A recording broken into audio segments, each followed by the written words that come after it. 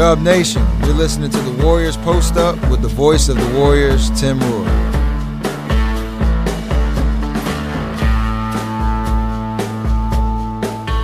Mitchell the other way.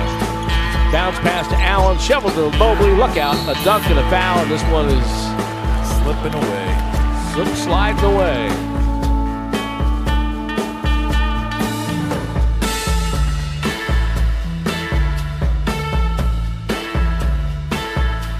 The Golden State Warriors lose tonight 118-110 to the Cleveland Cavaliers. I'm Tim Roye along with Tom Tolbert. Well, as Golden State will drop to 6-4 on the season, they take on Minnesota tomorrow night.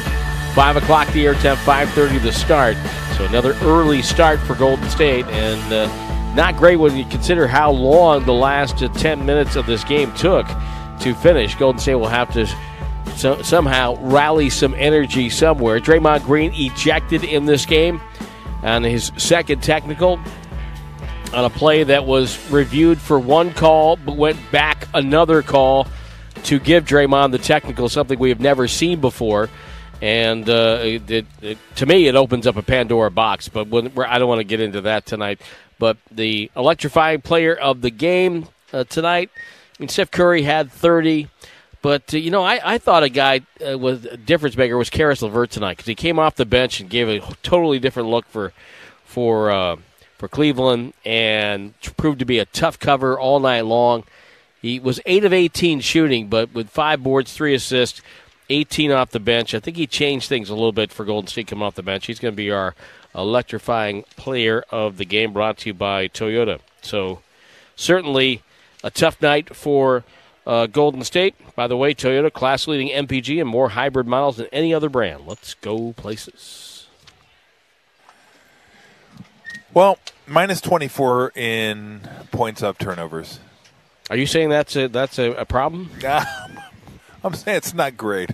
It's not a great place to start. But by the way, and here, then you throw on this on top of it. They were outscored in the 2 games against Cleveland, 108-58 in the paint.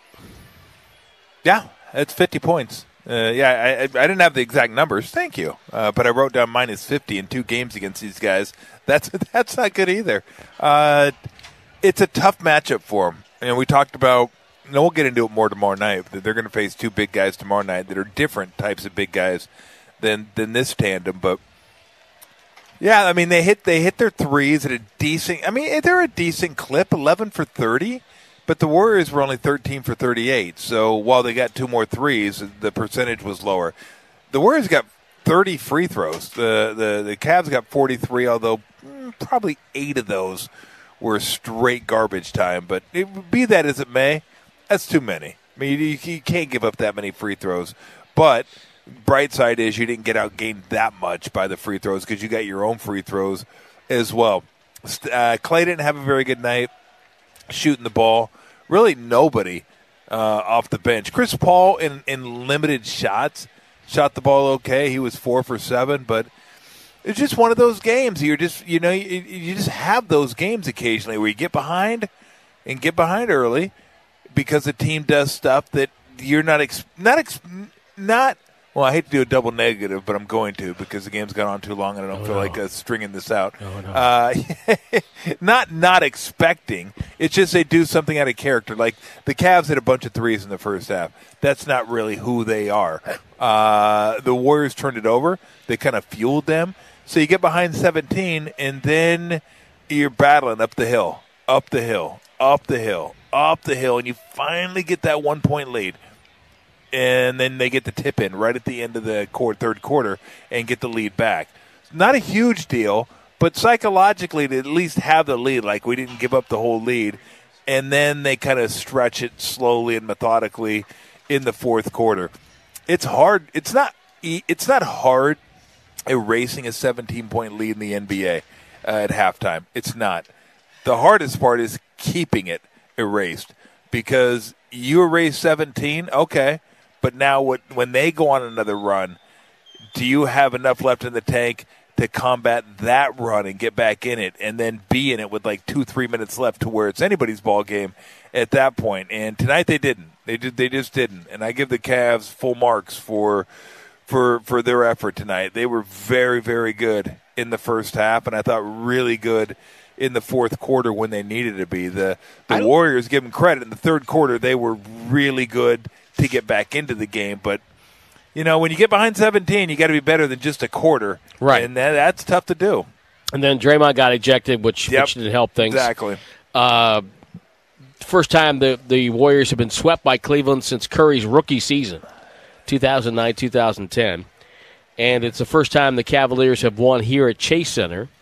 And it's the first time the Warriors have lost to Cleveland in a regular season home game in the Steve Kerr era. Last time the Cavs won a regular season road game against the Warriors was back in March of 2014. Wow. Something new for Steve. Yeah. Wow. But, I like this Cleveland squad. I liked it last year. I like the fact that they looked at their personnel and said, you know what, we're not going to play like everybody else does. We're going to do something different. We're going to stick to our guns and the guys we like. And, I thought, jokingly before, I would have done a 2-3 zone when they had Markkanen and just light them up at the baseline. Yeah. There'd be nothing on the baseline with Mobley, Markkanen, and Allen. But still, you love the trade with Donovan Mitchell. It gave them, as you said, the scorer that they needed.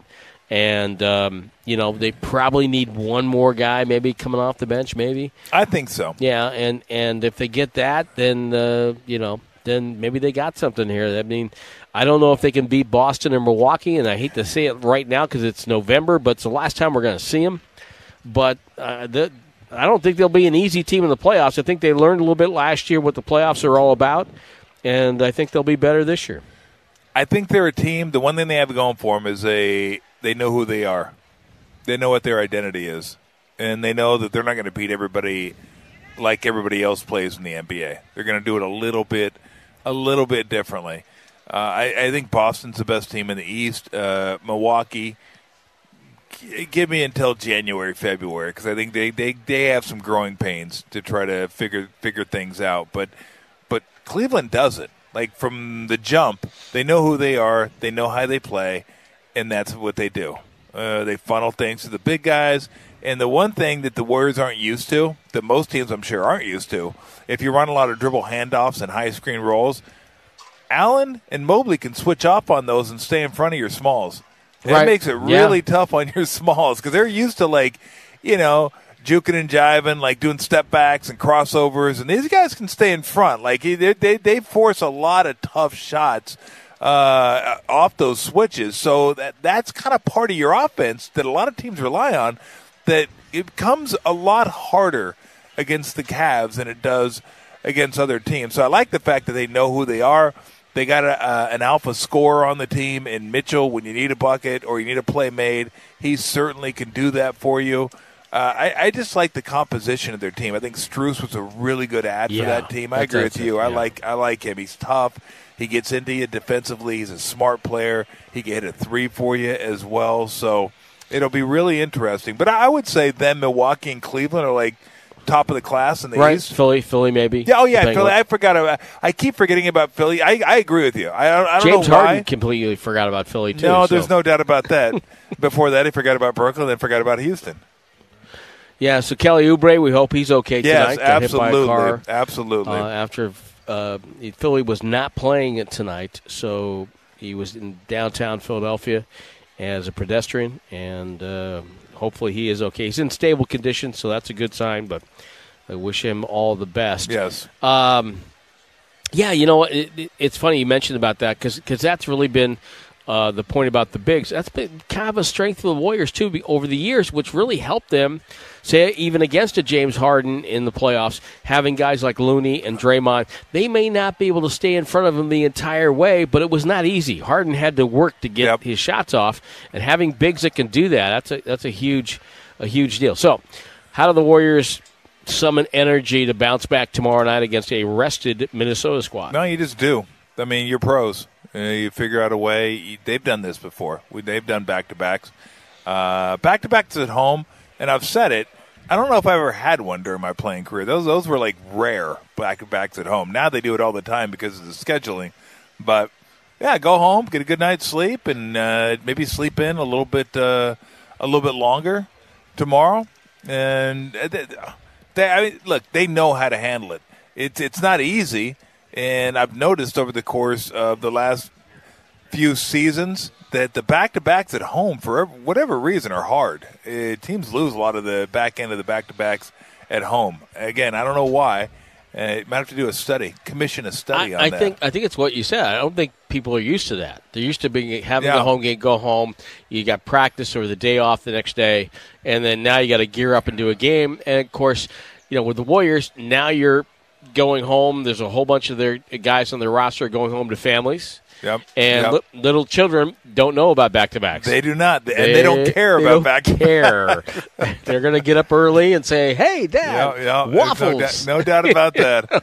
There is no doubt about that. Yeah. Well, I'm sure most of the guys have waffle makers. They should. Most people should. People should have waffle makers. I love my waffle maker. Waffle makers are the best, aren't they? Best ever. Absolutely pour that incredible. thing off, flip it over, light comes on, I'm done. They're the best. I might do that tomorrow. They made some waffles and bacon. When my kids were young, I bought for them and for me too, a Snoopy pancake maker. You pour the battery did you really? and it comes out with Snoopy's face. No way. Yeah.